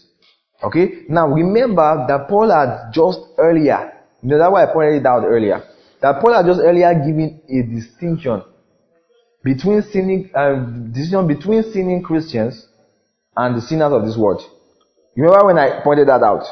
Huh? Yes, sir. Okay, we'll see that together. Okay, first Corinthians, move back up to chapter 5 verse 9. Are we there? Very fast. Are we there? Are we there? It says, I wrote to you in my epistle, that's talking about a letter he had written to them earlier, not to keep company with sexually immoral people. Okay? It says, yet I certainly did not mean with the sexually immoral people of this world, or to the fornicators of this world, or the covetous or extortioners or idolaters of this world, since you would need to go out of the world. Okay? But now I've written to you not to keep company with anyone named, okay, you be called a brother who is a fornicator, or covetous, or an idolater, or a reviler, or a drunkard, or an extortioner, not even to eat with such a person. So it's clear there are two categories, right or right? Huh? So we have two categories. On our left is what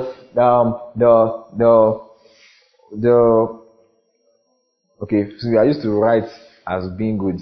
Okay? On our right are what the Christians that are indulging in these sins that are listed. Fornication, extortion, covetous, thieves, and everything. Are you following me? Then to our left are what the sinners of the world practicing these things. Are you following me? So we have two categories. Okay? So which of the categories is he talking about in chapter 6 verse 9 to 10? When it says that these people, extortioners and everything, shall not inherit the kingdom of God. Which of the categories is he talking about? Or is he talking about both? Since they are both involved in it. Huh? Okay? So look at verse 12. In answer to what? For what have I to do judging those who are outside? Chapter 5 verse 12. Do you not judge those that are inside? Can you see? So his judgment was for the Christians that are doing those things, not for the world. It says, but those who are outside, God judges. You ever put away from yourselves that evil. Now it says what?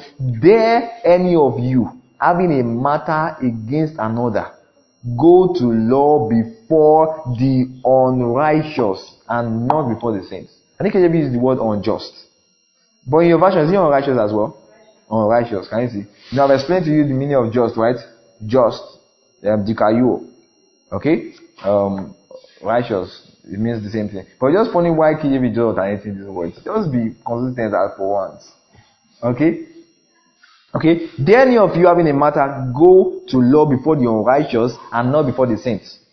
So it's saying that what Christians were having matters with one another. Now they're now looking for unrighteous people to settle it for them. Are you following me? That's one of the things. Don't forget, the first thing that Paul just you see that what Corinth is a place that is full of different misconduct.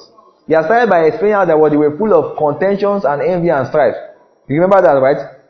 About how they received minister and everything. Then when I had to talk about the fact there was even fornication among them. Now and they were even glorying in that. Okay? How that they were able to put up with it. Now is that what I had to say that what they were even having matters with one another.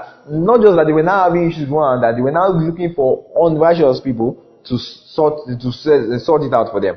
Are you following me? Okay? Now that says what? And not before the saints. Are we there? and not before the saints. So we look at what he said earlier, so you get it. So there you having a matter against one another, go to law. Pay attention. Go to law before the unrighteous and not before the saints. So you see that what is what saints versus unrighteous. Right or right? Huh? Okay. Now look at verse 2. It answers that what, do you not know that the saints? So is that what the matter should actually should have been brought before who? Saints. Right or right? Okay, that's how what. Do you not know that the saints will judge the world? Now who are the people that is referring to as saints? This is what. Look at it. Says, and if the world will be judged by you. Can you see that? So he explains that what they are the ones he's referring to as the saints. Right or right? Huh?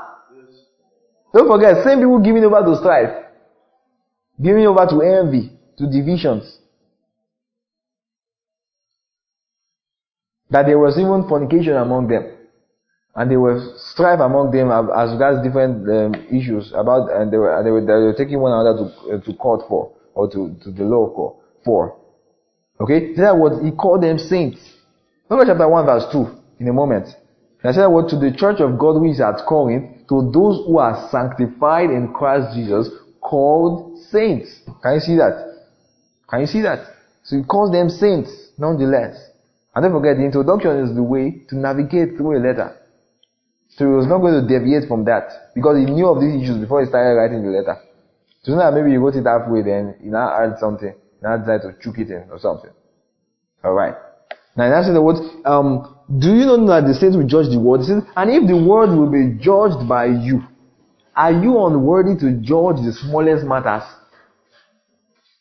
Can you see that? That's what. Do you not know? Please don't miss the line of thought. That's do you not know that we shall judge angels? Can you see that? How much more things that pertain to this life? So is that what Paul is talking from an outset of a certainty. Right or right? Don't you know that these things are going to happen? Are you following me? For sure. Now say what? How much more things that pertain to this life? Don't you know that we will judge angels? That we will judge the world in the time to come? How much more things that pertain to this life that you are not taking it to unbelievers? Are you following me? Now pay attention. Look at verse 4. It says, if then you have judgments concerning things pertaining to this life, do you appoint those who are least esteemed by the church to judge? Why do they are least esteemed by the church? The what? The unbelievers. Are you appointing these people to judge you? Can you imagine? That's a rhetorical question. That's a rhetorical. That's what I say this to your shame, or I speak this to your shame. Is it so that there is not a wise man among you, not even one, who will be able to judge between his brethren? Says that what? But brother goes to law against brother, and that before what? Unbelievers. Can you see that? Okay, so earlier we have seen that what is saints versus what unrighteous. Now we have seen that what is expanded, what saints versus what unrighteous, who are what? Unbelievers. Are you following me? So who are the unrighteous? Unbelievers. Right or right? Do you get that? Are you sure? Okay, so is Paul talking about sinning Christians or sinners in the world?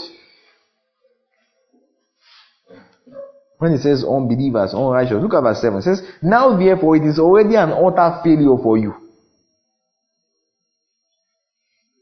A moment, please. Okay? It's already an utter failure for you. Failure, in case you use the word fault, it means what? Failure. Okay? Like a loss. It's already an utter failure for you that you go to law against one another. Look at, why don't you rather accept wrong? Are you with me? Okay? Why don't you rather accept wrong?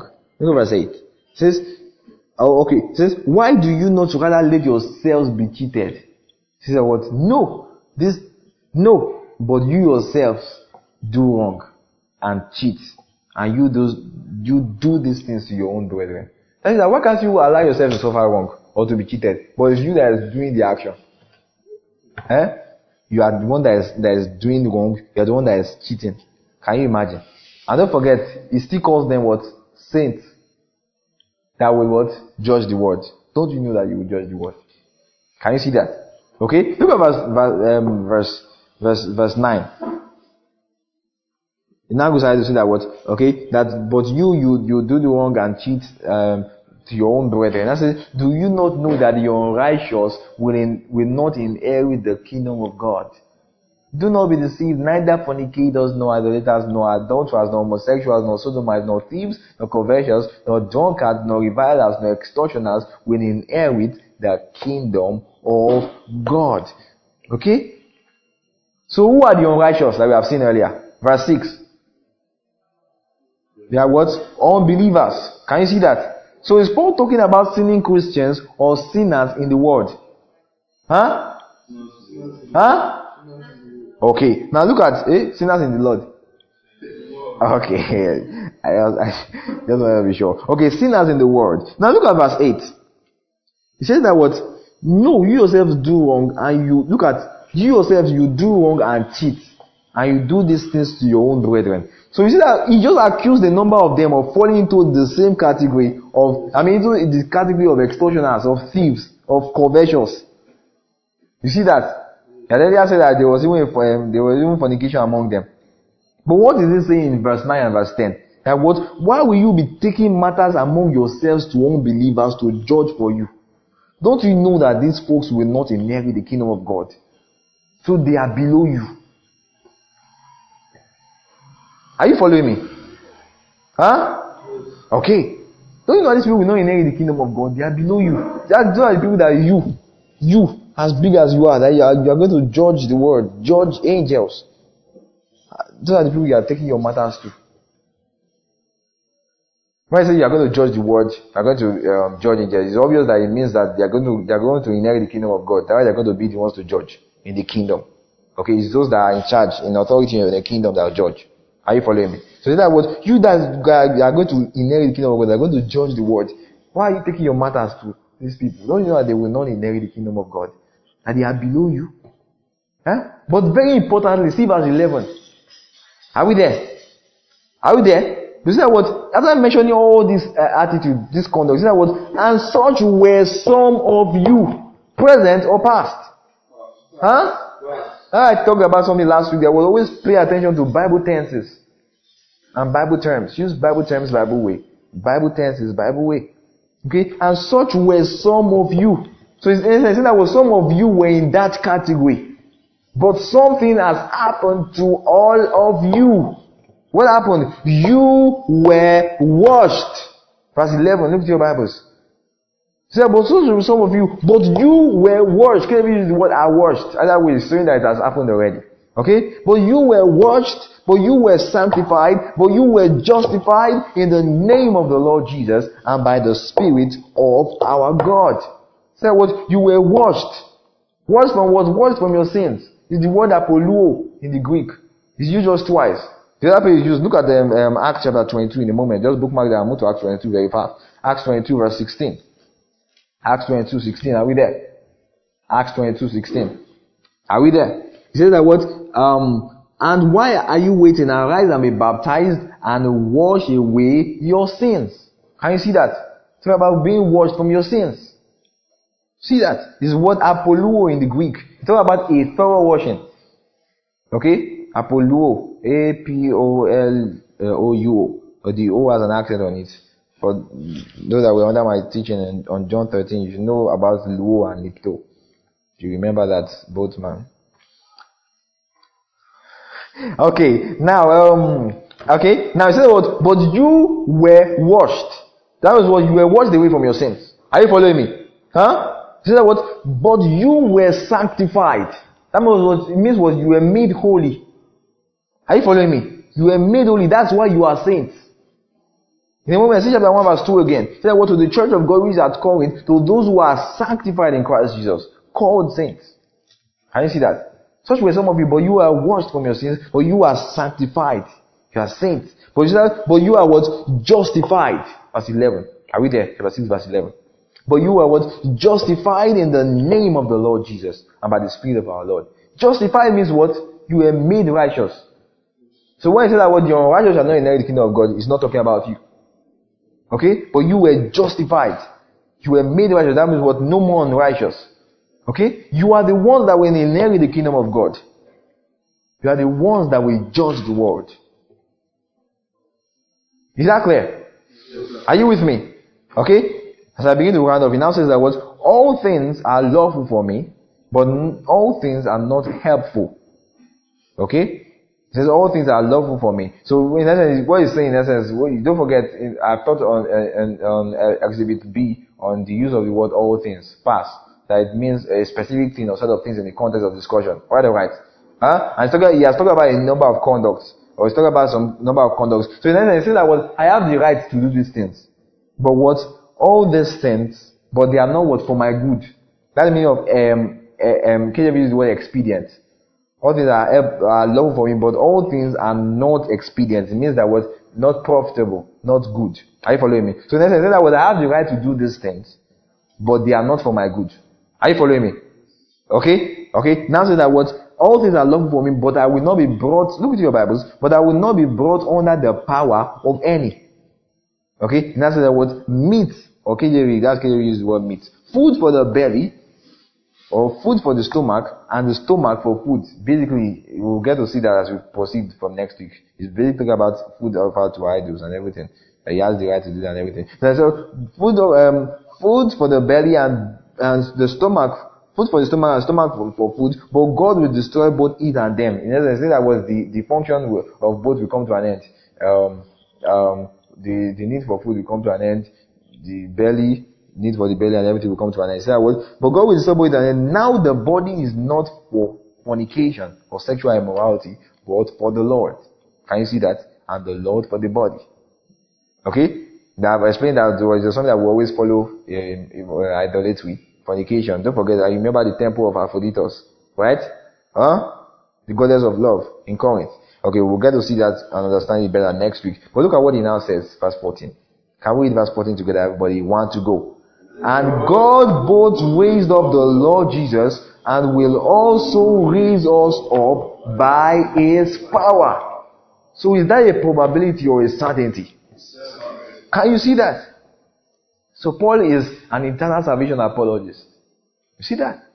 It's clear on it. The God that raised up the Lord Jesus Christ will also raise us up by his power. These same people that had all these issues among them. The Lord that raised up the Lord Jesus Christ will also raise us up by his power. Amen. So through 1 Corinthians 5 verse 5 and about 6 verse 9 to 10, as the plaintiff been able to convince us that we can lose our salvation.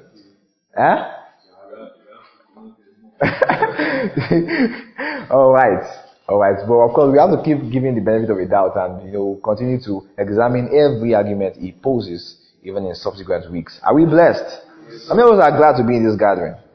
Okay, can we begin to bless God for such a meeting, for his word, for clarity? Hallelujah. Kando sufrgiba labandi fratas. Hallelujah. Glory to God. Glory to Jesus. Glory to Jesus. Glory to Jesus. Oh, your word is light. Your word is light. Lamp unto my feet and light unto my path. Directions. That's what it means. To direct my ways. Glory to Jesus. Thank you for your word. Thank you for light. Thank you for life. Glory. Hallelujah.